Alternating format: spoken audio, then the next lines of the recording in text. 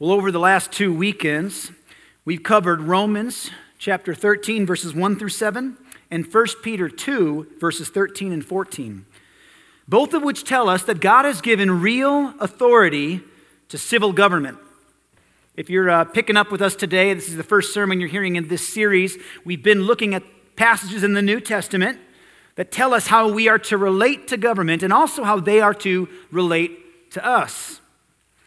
Those texts that I just cited are the two famous submit to government texts of the New Testament.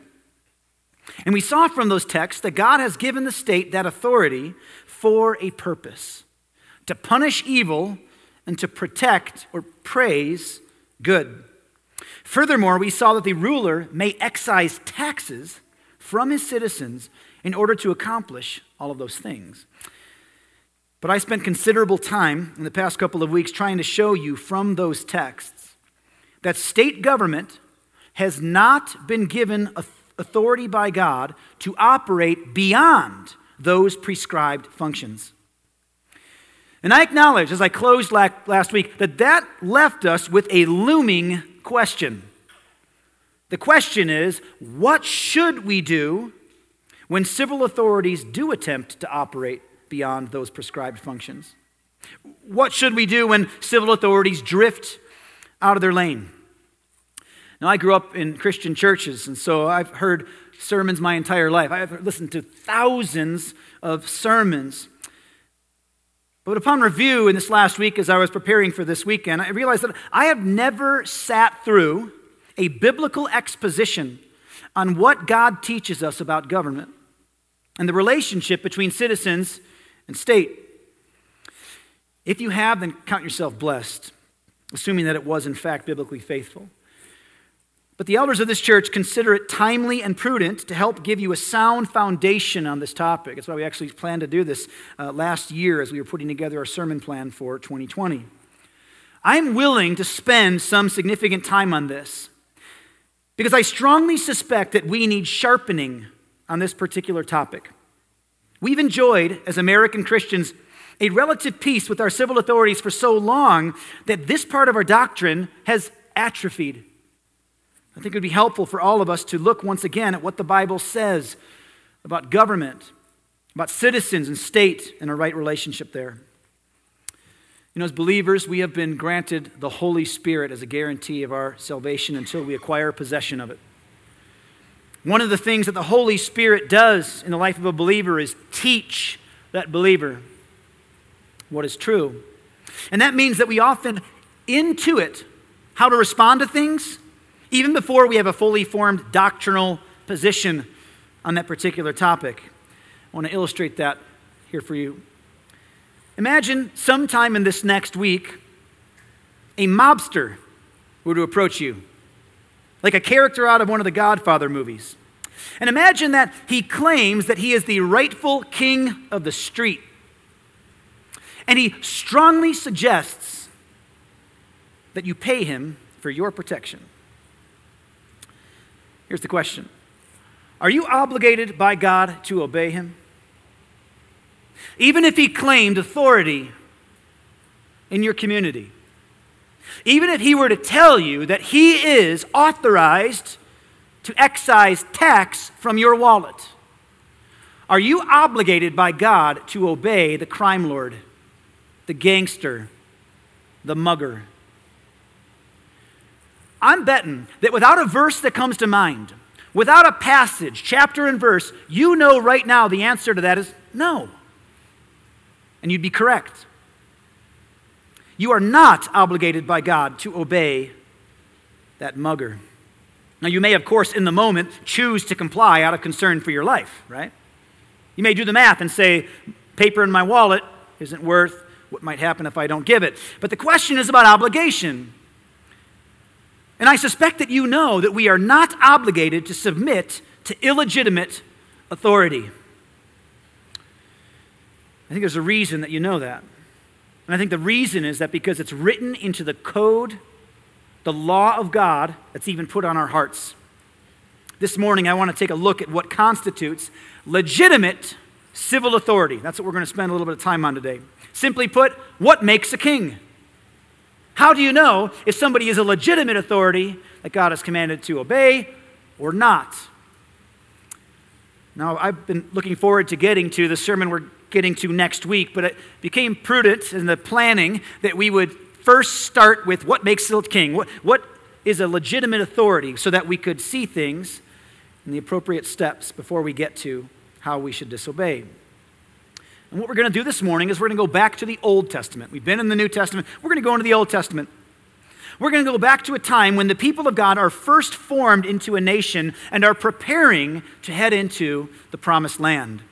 So we're going to be in the book of Deuteronomy, chapter 17. If you have your Bibles with you, you can go ahead and go there. Read along with me if you will. And I'm going to put those verses up here as I typically do when we walk through them again, so you can just watch the screens. Deuteronomy chapter 17, verses 14 through 20. And here's what we're going to do. My hope is to help answer that question for you. What makes an authority legitimate? What makes a king? What was God's design when he used Israel as an image, a picture of how he were to lead? We're going to take a look at that, and we're going to ask a whole bunch of questions of these verses. Try to get clarity about what it meant for the people then and how those things may still apply to us today. So I'm going to go ahead and read chapter 17, verses 14 through 20, and then I'm going to pray and then go back through those verses again. Follow along with me if you will. When you come to the land that the Lord your God is giving you, and you possess it and dwell in it, and then say, I will set a king over me, like all the nations that are around me. You may indeed set a king over you, whom the Lord your God will choose. One from among your brothers you shall set as king over you. You may not put a foreigner over you who is not your brother. Only he must not acquire many horses for himself or cause the people to return to Egypt in order to acquire many horses, since the Lord has said to you, you shall never return that way again. And he shall not acquire many wives for himself, lest his heart turn away, nor shall he acquire for himself excessive silver and gold. And when he sits on the throne of his kingdom, he shall write for himself in a book a copy of this law, approved by the Levitical priests. And it shall be with him, and he shall read it in all the days of his life, that he may learn to fear the Lord his God by keeping all the words of this law and these statutes and doing them, that his heart may not be lifted up above his brothers, and that he may not turn aside from the commandment either to the right hand or to the left, so that he may continue long in his kingdom, he and his children in Israel. Let's pray. Father, as we turn to this passage in your word, we pray for clarity and understanding. Help us to see what it meant to the first audience, and help us see what it means for us today. We need your help, Lord, perhaps more than in many other topics. I do believe that we have atrophied in this thinking collectively as American Christians, and we need your help to strengthen, bolster for us our understanding of what your intention has been for a king, for a ruler, an emperor, that you have rightly set over us, that we may submit to that king and that we may honor you in so doing. We pray these things in Jesus' name. Amen. Starting again in verse 14. When you come to the land that the Lord your God is giving you, and you possess it and dwell in it, and then say, I will set a king over me, like all the nations that are around me, you may indeed set a king over you, whom the Lord your God will choose. One from among your brothers you shall set as king over you. You may not put a foreigner over you who is not your brother.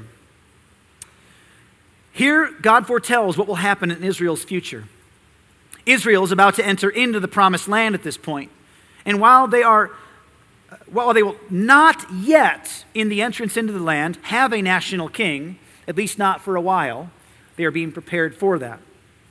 In this period of time, there are some who will operate as regional rulers. They're typically called judges, and they're recorded in the book of that same name. You might think of names like Deborah and Barak, Gideon, Samson. Those were regional rulers during that period of time called the time of the judges. Some are even referred to as king, like Abimelech. But the nation of Israel will not be united under a singular ruler for another 400 years. What God is telling the people through Moses is that when that day comes and the people cry out for an earthly king to rule them, he will permit them to do so. That's why he says, you may indeed set a king over you. And we're going to get to that story at a later time. But for now, let's just notice what God prescribes regarding that future king. The first thing he says about that king is that he will be a king that the Lord your God will choose. First and foremost, he must be chosen by God. The people are required to wait until God provides a king for them. When we get to that point in Israel's history, we will see that the people will cry out to Samuel, the prophet at that time. He'll cry out to Samuel for a king. But they do indeed wait until after God offers one up for them. In other words, the Israelites are not authorized to appoint a king unless he has first been appointed by God. In fact, in Israel's future, much later than this text, they will violate this foundational commandment. And God will judge them for that transgression. I'm going to read for you Hosea chapter 8, verse 4. This is an indictment from God on the Israelites. He says, "They made kings, but not through me. They set up princes, but I knew it not." So we should not see the appointment of every king as a gracious blessing from God. Nor should we think that every ruler chosen by people has God's approval. And this stands true for us today. The American people may vote in a president that is not approved by God.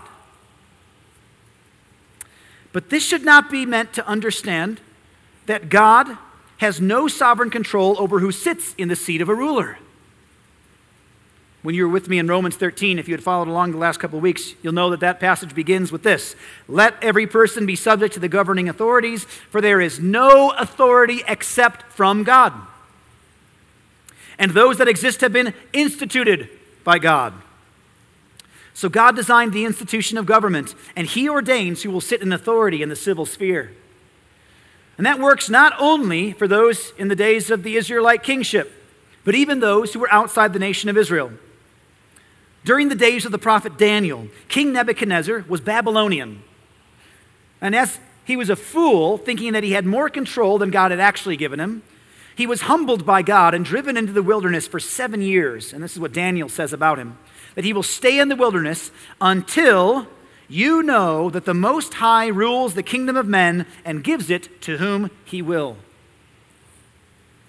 Every ruler who sits in the seat of civil authority has been chosen by God for that seat, either as a gracious blessing when he's a righteous king, or as an act of judgment when it is a wicked king. This November, in the United States, we will get the president that God chooses, either as a blessing or as a judgment on our nation. What else does it say? He must be one from among your brothers. One from among your brothers you shall set as king over you. You may not put a foreigner over you who is not your brother. Now, why do you think that God was concerned that the people not appoint a foreigner to rule over Israel?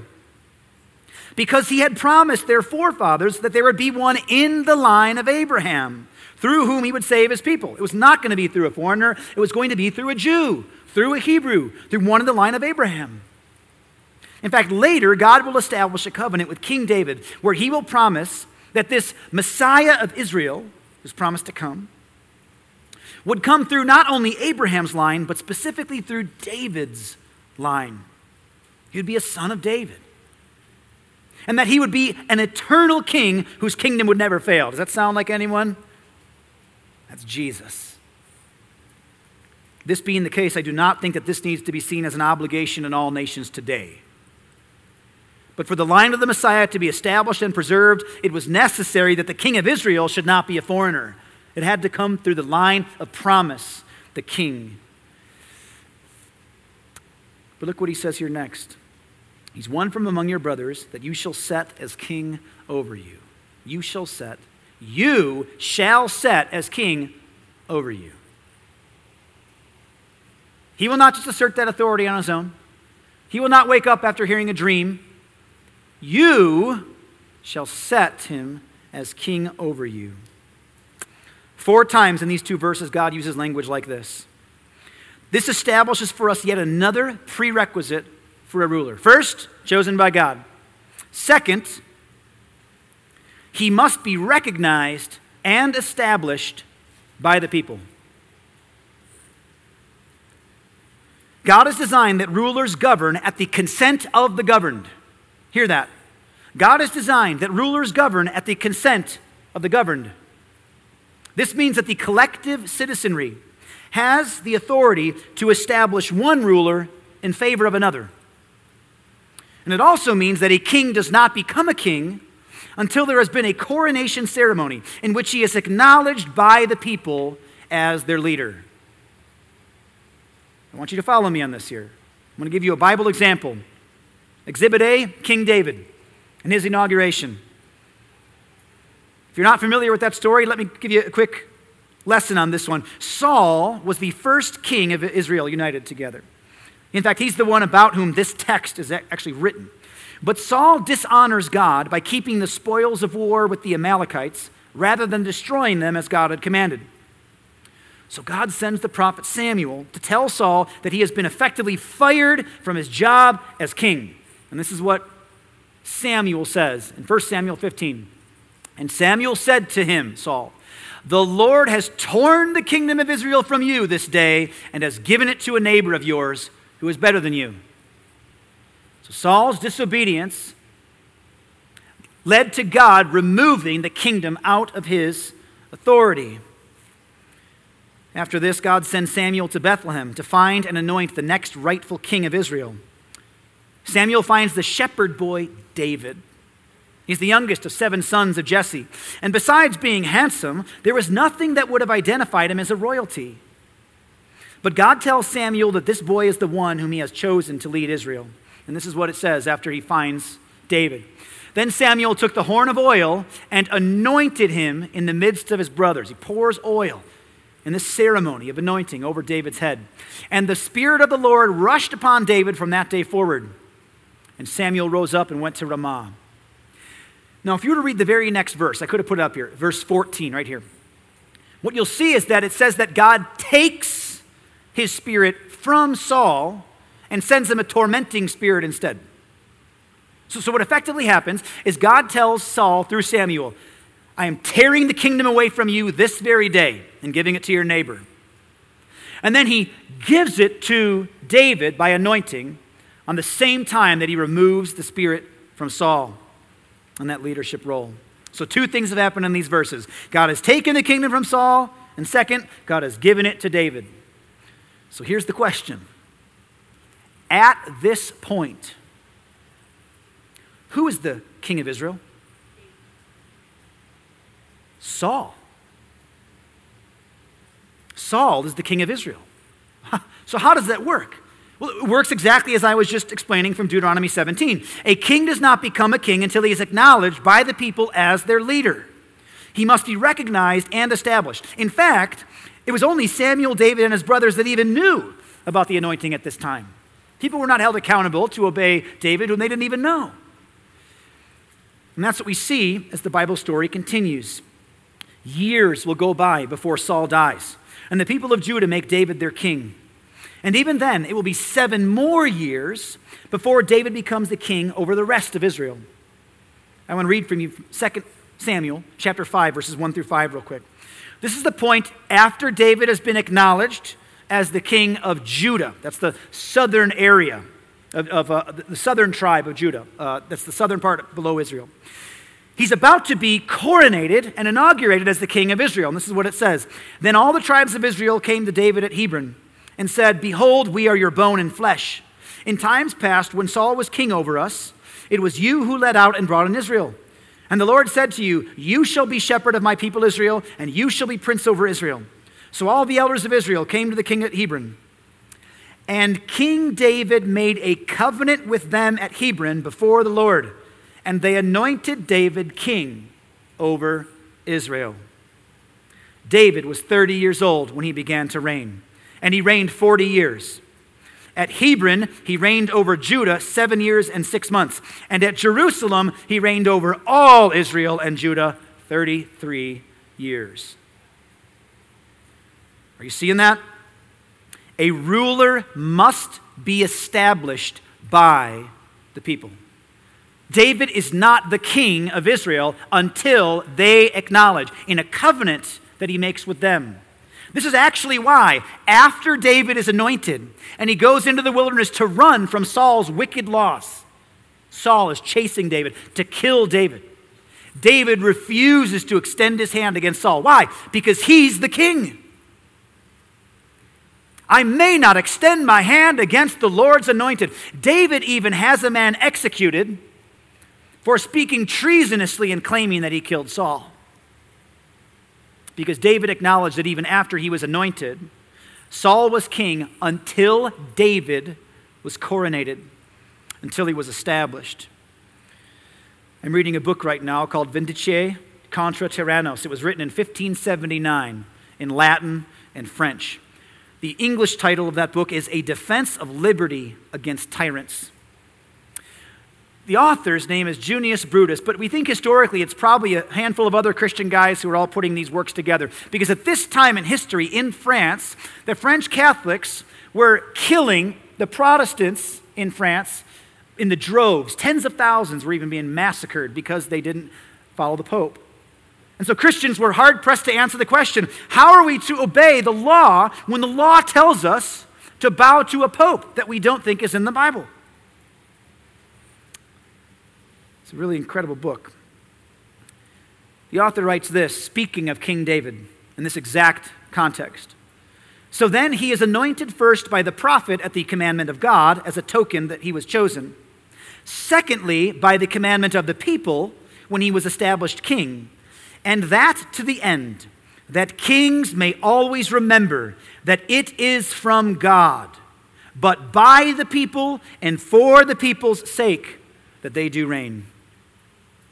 Until a ruler is recognized by the citizens, he is not counted as their ruler. You don't obey that mob boss. But if that mob boss is elected as the president, then you submit. You get that? The collective recognition of the citizenry was a prerequisite for rulership. Now, you may be putting this together right now, that this also means that the collective citizenry has the authority to reject one ruler in favor of another. You don't learn this stuff in Sunday school, typically. So let me make something very clear here and why it is I'm using this language. Critical note is that it is not any random individual that can make this claim. So this is why Christians hardcore reject this hashtag not my president junk. Done. That is folly. We don't just gather in our group of 10s and 20s and say we refuse to acknowledge right rulership. That is not what I'm saying. That is not what the Bible confirms. But it is the collective citizenry, the corporate body of the people in unity that is needed to recognize right rulership. We actually have an example of this playing out in history as well. I just told you about King David. King David's son will be King Solomon. And Solomon's son and successor will be Rehoboam. Now, God had known before Rehoboam came into power that he was going to be a foolish, wicked young king. And so he already, prior to Rehoboam taking power, anointed another man named Jeroboam to take control of half of the kingdom. And Jeroboam, fearing what Rehoboam would do to him, runs off and flees to Egypt. He'll come back later into the story. But Rehoboam, after Solomon dies, takes control. He's like, okay, it's my job to be in power now. He's not yet been coronated. Solomon has died. They're getting ready to inaugurate Rehoboam as the next king. He's not yet king because he hasn't had that ceremony. And Rehoboam stands before the people, and the people cry out to him and say, are you going to excise harsh tax like your father did? Are you going to take property from us? Are you going to make us into laborers like your dad did with a heavy hand? If you remember the story, Rehoboam goes and gets some counsel from some very foolish friends. He rejects the wise counsel from the older scribes and those he should have listened to. And he comes back to the people, and before them, he says to them, no, you better submit. I'm going to be the king, and I'm going to make it harder on you than my dad did. That's quite literally what he says to them. And what do the people do? They say, you are not our king. We're getting another one. And who's the other one? I already told you, one of the prerequisites. He had to be chosen by God. Jeroboam was chosen by God. And this is what it says in 1 Kings 12:20. And when all Israel heard that Jeroboam had returned, They sent and called him to the assembly and made him king over all Israel. There was none that followed the house of David, but the tribe of Judah only.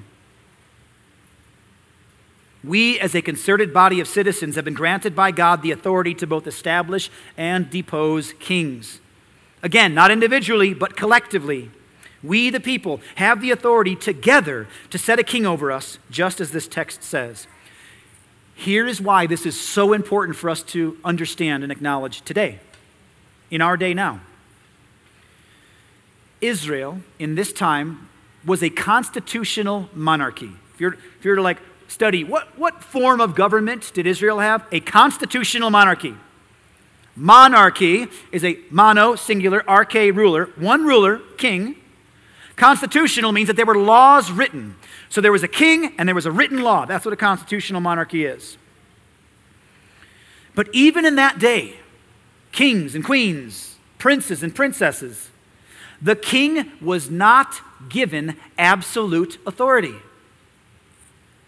God has never authorized any form of government where a king or ruling class has unlimited authority. And this agrees with what we've been seeing in the New Testament text, hasn't it? That there have been limitations specified for the ruling authorities.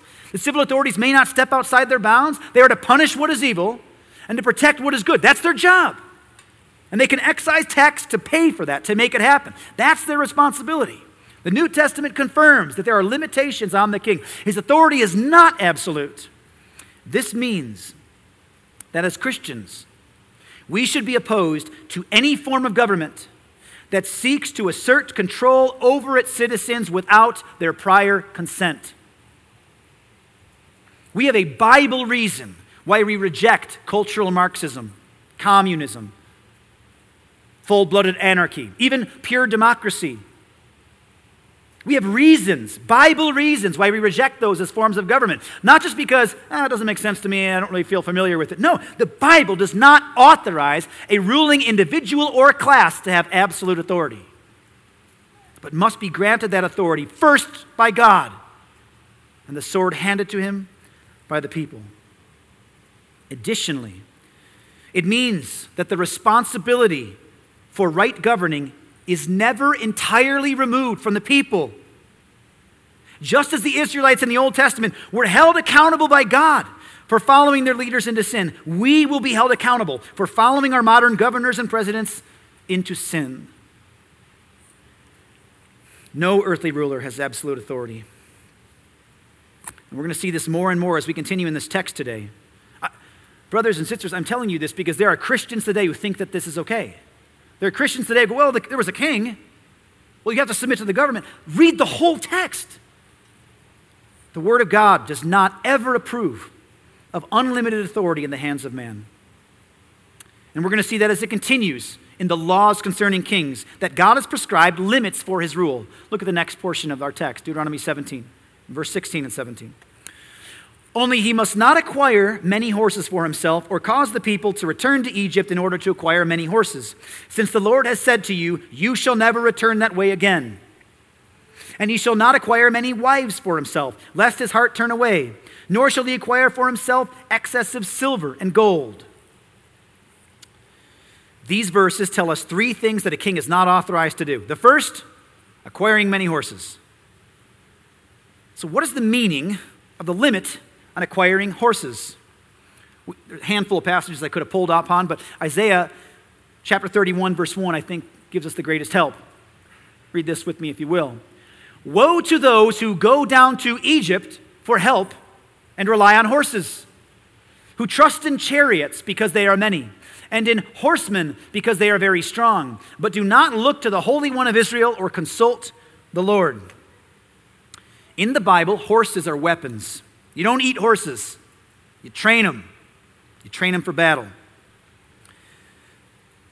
Now, this is the only passage that I have found in the Bible where God endorses restrictions on the ownership of weapons. And you'll notice those restrictions are placed upon the king and not the people. So if you were looking throughout the Bible for verses about gun control, this is what you get. The kingdom of God, of course, will never be advanced by weapons made by men. Christians will be more likely to lay our lives down for the spread of the kingdom than to pick up arms to defend it. But nowhere does God approve of civil authorities limiting the ownership of private weapons. It is not the people, but the king, whose right to keep and bear arms must be infringed. So a person may come up with a whole host of reasons as to why they don't want their neighbor to own an arsenal, but would rather those weapons be under the control of the state. But you won't get any help from the Bible in that crusade. And the list of the restrictions on the king continues. So there are three things in here. Look what the list continues to say. No multiplication of horses. He shall not acquire many wives for himself, lest his heart turn away. Nor shall he acquire for himself excess of silver and gold. The king may not acquire in excess horses, women, and riches. And for anyone who's keeping track, that's power, sex, and money.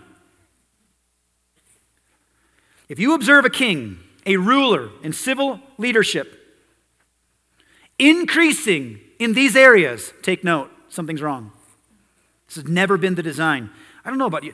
All my life, I grew up thinking about kings and princes and the stories of the medieval days and watching movies about this. And I just always had it in my mind, probably like many American youths did, the king days. These are the days where they were authorized to take all the money and women and power and weapons that they wanted.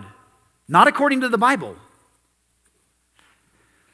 You may be very well aware that King Solomon breaks every one of these commands, egregiously so. In fact, this is like a listed indictment against King Solomon, David's son. If you were to count what it is that King Solomon amassed, he's not supposed to acquire many horses. You know how many horses that the Bible says he acquired? 40,000 stalls worth of horses. And you know where he got them? Egypt. How about his wives? Do you know how many wives the Bible says Solomon had? 700. And add on top of that 300 concubines. That's like one of those texts when you get through the Bible, you're like, wait, there's no way.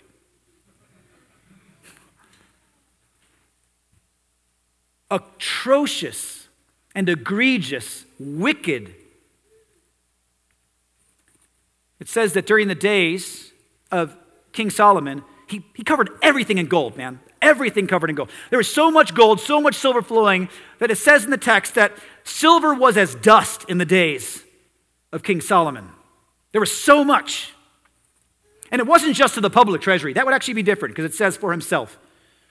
For prosperity to a nation to come could be a blessing, but it was for himself. He got wealthy, and his son refused to let go of that. This means that anyone who hears the promise given to King David, in the line of King David, one of his sons will be this eternal king, seated on the throne forever. And they're watching this play out before their very eyes, and they see King Solomon come to power, wisest man who's ever lived, a time of prosperity, a time of great peace from all the enemies around. And what do they see him do? Exactly what the law prohibits the king to do. That person knows this one is not the Messiah. This one is not our rightful, ultimate, final king. We must have to wait a little longer. Continue verse 18 through 20. And when he sits on the throne of his kingdom, he shall write for himself in a book a copy of this law approved by the Levitical priests. And it shall be with him, and he shall read it in all the days of his life, that he may learn to fear the Lord his God by keeping all the words of this law and these statutes and doing them, that his heart may not be lifted up above the brothers, and that he may not turn aside from the commandment, either to the right hand or to the left, so that he may continue long in his kingdom, he and his children in Israel.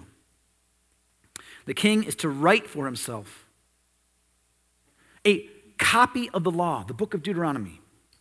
And he was to keep it with him and read it daily. It was a command of him. You couldn't just hit copy.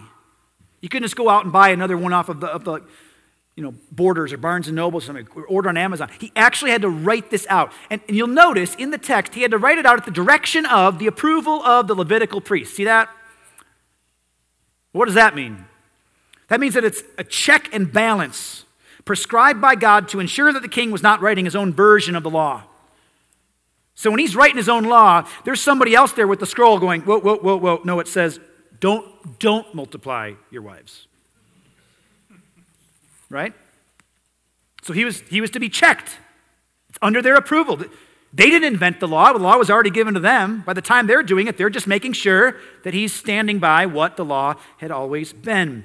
If a king does not abide by the word of God and submit to it, read it daily, submit to that, follow that, what happens to him? This text says his heart will be lifted above his brothers. Does that sound familiar?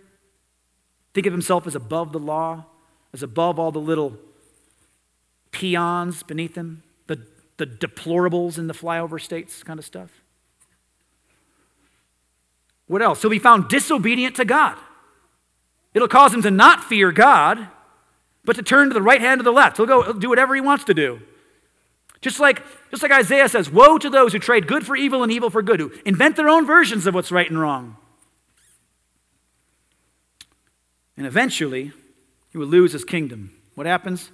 So that he may continue long. If he doesn't do this, he will not continue long in his kingdom. He and his children in Israel. So the lineage of that king will not be forever established. And that does happen throughout Israel's history. Even when a wicked king makes it to the end of his life, God pronounces judgment that will come on his sons. And their wickedness, because they continue in the ways of their wicked father. And that's absolutely what happens. God will hold every king accountable to his law, to his word. They do not have authority to determine what is good or evil, but to submit to what God has determined to be good and evil, and to abide by that divine determination in their execution of the law. If you were here with us 2 weeks ago, made that very clear. Never in all of sacred scripture do we get so much as a hint that a king and any authority has the right to determine what is good and evil. God has already done that. It's the job of the one in right authority to administer in what God has already established. And if he doesn't do it, he will eventually lose his kingdom. I want you to understand this. Perfection is the demand. The only kingdom that will last forever is the one with a perfect king. And contrary to all other kings that have come before him, he has absolute authority. Right now, this very day. And yes, I'm speaking of King Jesus, the ultimate ruler. All authority in heaven and on earth has been given unto him. And just as God has chosen for him to be there, he is the only one, different than the other kings, who is not required and waiting for us to acknowledge that he is the lawful king in order for him to rule. But because of his perfections, we must all acknowledge who he is, even today, or we will die in our sins. It is our charge to recognize him as the rightful king and to submit to his rule in everything. This is why we proclaim the gospel to all people, all nations. You and I are sinners. We have broken the law of God and we are under his just judgment. And the rightful King of Kings will bring judgment. And unless we repent of that sin and turn in faith to him, we will die and be separated from God forever in hell. The Bible tells us that God demonstrated his great love for us, and that while we were still sinners, Christ died for us. Jesus, the perfect king, goes to the cross, dies for the sins of all those who ever believe. And that's why we share this to every person, king to peasant. And the king doesn't get out of this one because he's in authority, because he's an absolute monarch. The king himself must submit. If you haven't submitted today, let this be the call. Let this be the gospel call. Nobody will evade judgment on this day apart from Christ. All of us will fall under his right judgment. Believe on him. Foundational question. Which is higher in authority, the king or the law? The ruler or the laws according to which he is to rule?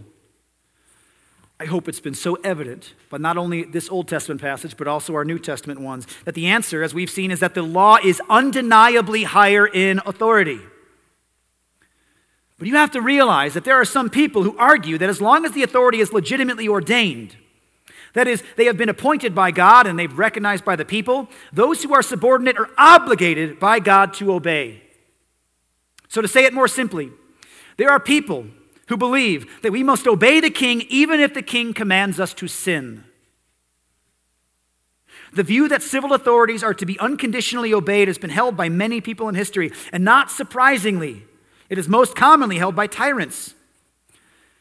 Last week, I read through a list of rulers in the Bible who assumed their power so vast that they even claimed to have equal or greater authority than God himself, some even demanding to be worshipped. But this error is not exclusive to the times and places recorded in the Bible. All throughout history, even much later in history, we see this play out. During the time of the Protestant Reformation, King James of Scotland, the same King James who commissioned the translation of the Bible, which bears his name, developed the doctrine of the divine right of kings, which was an attempt to theologically defend near limitless power of the king. Those who hold this view believe that a king's authority is greater than any written law, and therefore those subordinate to him are obligated by God to obey the king even when they are commanded to sin. So if the king says bow to Baal, they are to bow to Baal. And they argue that the king's authority is absolute and that God will hold the king accountable for anything sinful that he commands. But it is still God's will that the people should obey. Not only does this view undermine the sacrifices of so many Christian martyrs throughout history, it is patently unbiblical. When confronted by the Jewish leaders about preaching the gospel, Peter and the other apostles famously said, "We must obey God rather than men," making it crystal clear that when men in power presume to contradict God, we are obligated, not permitted, obligated to disobey. And this was not an innovation in the days of the apostles, nor did it require unique apostolic authority. For as long as there have been legitimate civil authorities, people have had to legitimately disobey them. So in order to have a fully formed biblical view of civil government and its God-designed limitations, it will be incredibly helpful for you to become familiar with the various passages in the Bibles that give us examples of this very thing. I'll just give you just a few of the clearer ones today. Back to the days of the Exodus, the Israelite midwives under Pharaoh had been commanded to kill all the male children who were born to the Israelite women. Exodus 1:17 says, "But the midwives feared God and did not do as the king of Egypt commanded them, but let the male children live." And God dealt well with these women. He rewarded them for their civil disobedience by blessing them with families of their own. Simply put, God approved of their civil disobedience. Fast forward to the days of Shadrach, Meshach, and Abednego. They were in captivity from Jerusalem. They were now living under the charge of Nebuchadnezzar in Babylon, and they were in the high house. They lived in the castle. They lived amongst the princes and the nobles. And they were commanded, as well as the rest of the nation, that they were to bow to an idol, a golden statue, whenever they heard music, and they refused. And this is the charge laid against them from the wicked magistrates in Daniel 3. "There are certain Jews whom you have appointed over the affairs of the province of Babylon, Shadrach, Meshach, and Abednego. These men, O king, pay no attention to you. They do not serve your gods or worship the golden image that you have set up." And God approves of their civil disobedience and even rescues them out of the fiery furnace. Again, later in that same book, we see Daniel, who prays in a window regularly to God 3 times, finds himself in a similar conundrum where the civil magistrates trick the king into making a law, King Darius. And the law is that for this month, anyone who wants to pray has to pray to the king and not to their God. And this is what it says in Daniel 6:10. "When Daniel knew that the document had been signed, he went to his house where he had windows in his upper chamber open toward Jerusalem. He got down on his knees 3 times a day and prayed and gave thanks before his God as he had done previously." That's the same Daniel who goes to the lion's den, and God protects him there. Again, approving of his civil disobedience. Fast forward to the time of Jesus' birth. The Magi, they come from the east. They show up at Herod's palace, where they inquire about when the Messiah and where the Messiah should be born. After pointing them to Bethlehem, Herod commands the Magi to return to him and tell him where he could find the newborn king. But the Magi were warned in a dream to not obey Herod. So they did not return to him. They went home another way. Literally, God sends an angel in a dream to tell them to disobey that civil authority. Jesus even warns his disciples that they will be turned over to kings. And on what grounds? On the grounds that they are breaking civil laws. Matthew 10 says this, "Beware of men, for they will deliver you over to courts and flog you in their synagogues. And you will be dragged before governors and kings for my sake, to bear witness before them and the Gentiles. Brother will deliver brother over to death, and the father his child, and children will rise against parents and have them put to death." To be a disciple of Jesus may make one subject to capital punishment, which is the consequence for breaking civil laws. And this has proven true millions of times over in the centuries. History is riddled with faithful martyrs who knew that to die for Christ is better than life. And what was the charge that was leveled against those Christians? Precious few were given so pure a charge as because they loved Jesus. The overwhelming majority of Christian martyrs in history were put to death not on the charge that they claimed Christ, but on the charge that they were enemies of the state. That's what's on their tombstone. That's what's on those mass graves. We ought not fear that branding.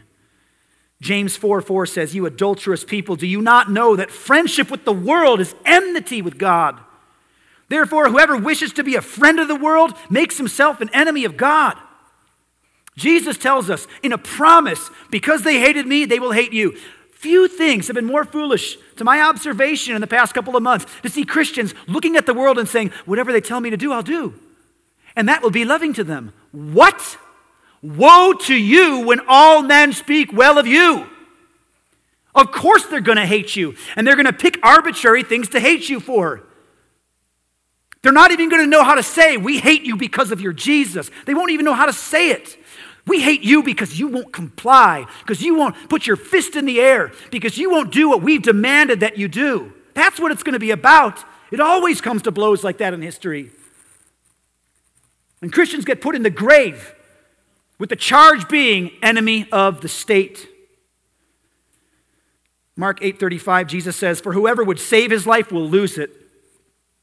But whoever loses his life for my sake and the gospel will save it." Jesus isn't talking about car accidents. He's talking about martyrdom.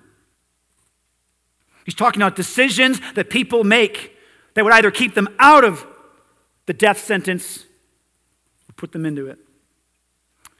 The Bible anticipates that those who love the gospel must be prepared to give their lives.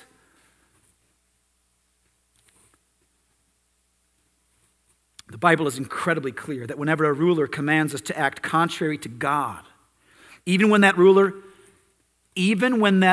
is a legitimately appointed ruler of the people, we must resist that rule and obey God rather than men. There are many more questions we have to ask about this. I hope that it won't be hard for me to convince you that you should obey God even when the government commands you to do opposite. I hope that's not hard to convince you. But what about if the laws are arbitrary? What if the king, because he likes the color blue, commands you to wear blue to worship on Sunday? Will you do it? What if he commands you to not read any books from 8 to 10 p.m. on Monday night? You won't find verses that tell you have to do those things. Should you do it? These are the things that Christians have to face and think about and manage right now. Because sometimes it feels gray. But this is a time we need to do it. Because many of the most powerful people and institutions in our land have been progressively revealing just how hostile they are to the Christian faith. They hate Christians. And do you know why they hate us? Because we will not comply. We will peaceably die before we comply. I believe that we have reached a point at which we as Christians must hold the line in this current culture war. I imagine a church building on a hill, and at the base of the hill is a big field of culture war has been waging for decades. And over time, you know it, that line, that battle line, has been slowly losing ground. And it's been backing itself up to the church. And I think that by the time we've gotten to 2020, bullets are starting to hit that building.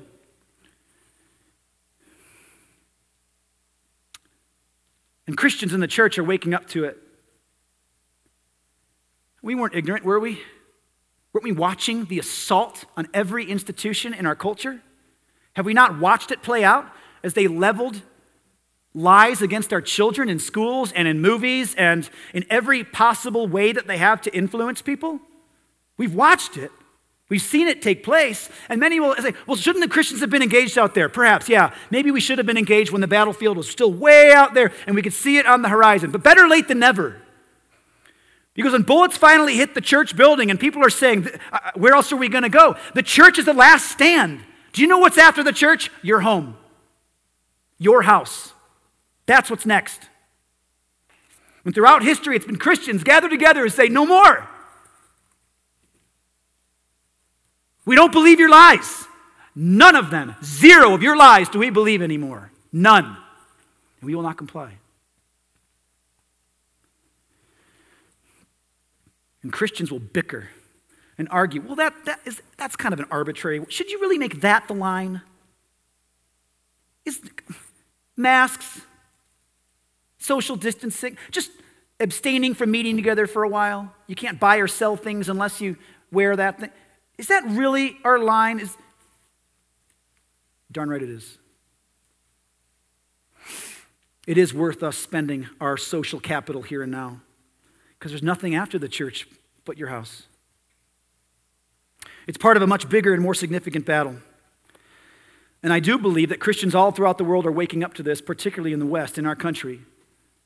And do you know what happens at a time like this? People on those battle lines, there are 2 distinct lines. If you don't see that, there are 2 distinct lines. And there are many people, even on our side of the culture war, who aren't Christian. And they're looking around, they're like, why am I with all these Christians? Why am I backed up to the church? Why is it that the church is standing? Am I with them? And people are going to have to start realizing it's not just because it makes sense to me, because that's what the other side says. We do it because we have the Word of God.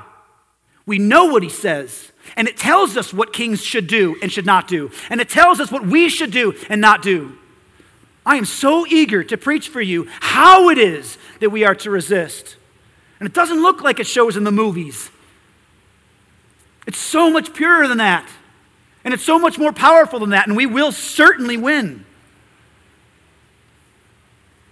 And we have a responsibility now as Christians to say, this is where we stand. You cannot make us do what this forbids, and we will do what this commands. Let's pray. Father, this morning, I am very exercised by the events of the world, and maybe more so than I ought to be, and as I stand in a pulpit preaching the word.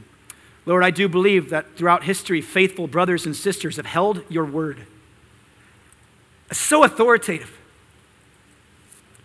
Seen you as so faithful and true, even when they looked like bigots in the eyes of the world, when they looked like hopeless, uneducated rubes. But Father, we care not what the world says about us. We care what you say. We care what you say about life. We care what you say about justice. We care about what you say about the law. And we will abide by what you say up to death. Father, help us. Help us to think rightly about these things. Help us to be eager to seek peace with all, as you have commanded for us to do. Help us to even love our enemies. But Lord, help expose for us the lies of this world. Help us to not be like that frog in the kettle that for decades we've just sat and watched things happen. Help us to be a kind of people that refuse to believe even one iota of a lie. Help us to run every single thing we hear through your word, that we would be protected, we'd be defended from the lies of this world. Father, help us to speak into the lies of this world truth.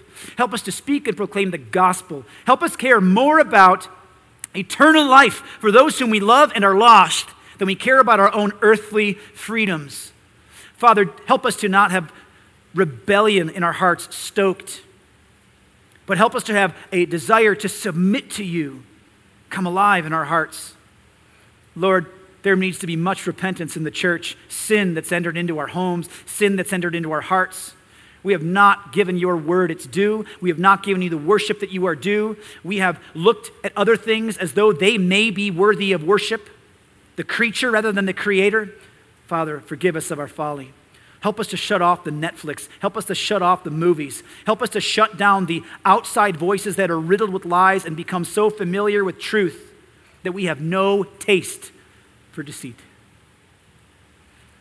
Help us to proclaim that truth and lead us into glory, Lord, that we may give you worship for eternity with all this sinful wickedness behind us. And we pray these things in Jesus' name. Amen.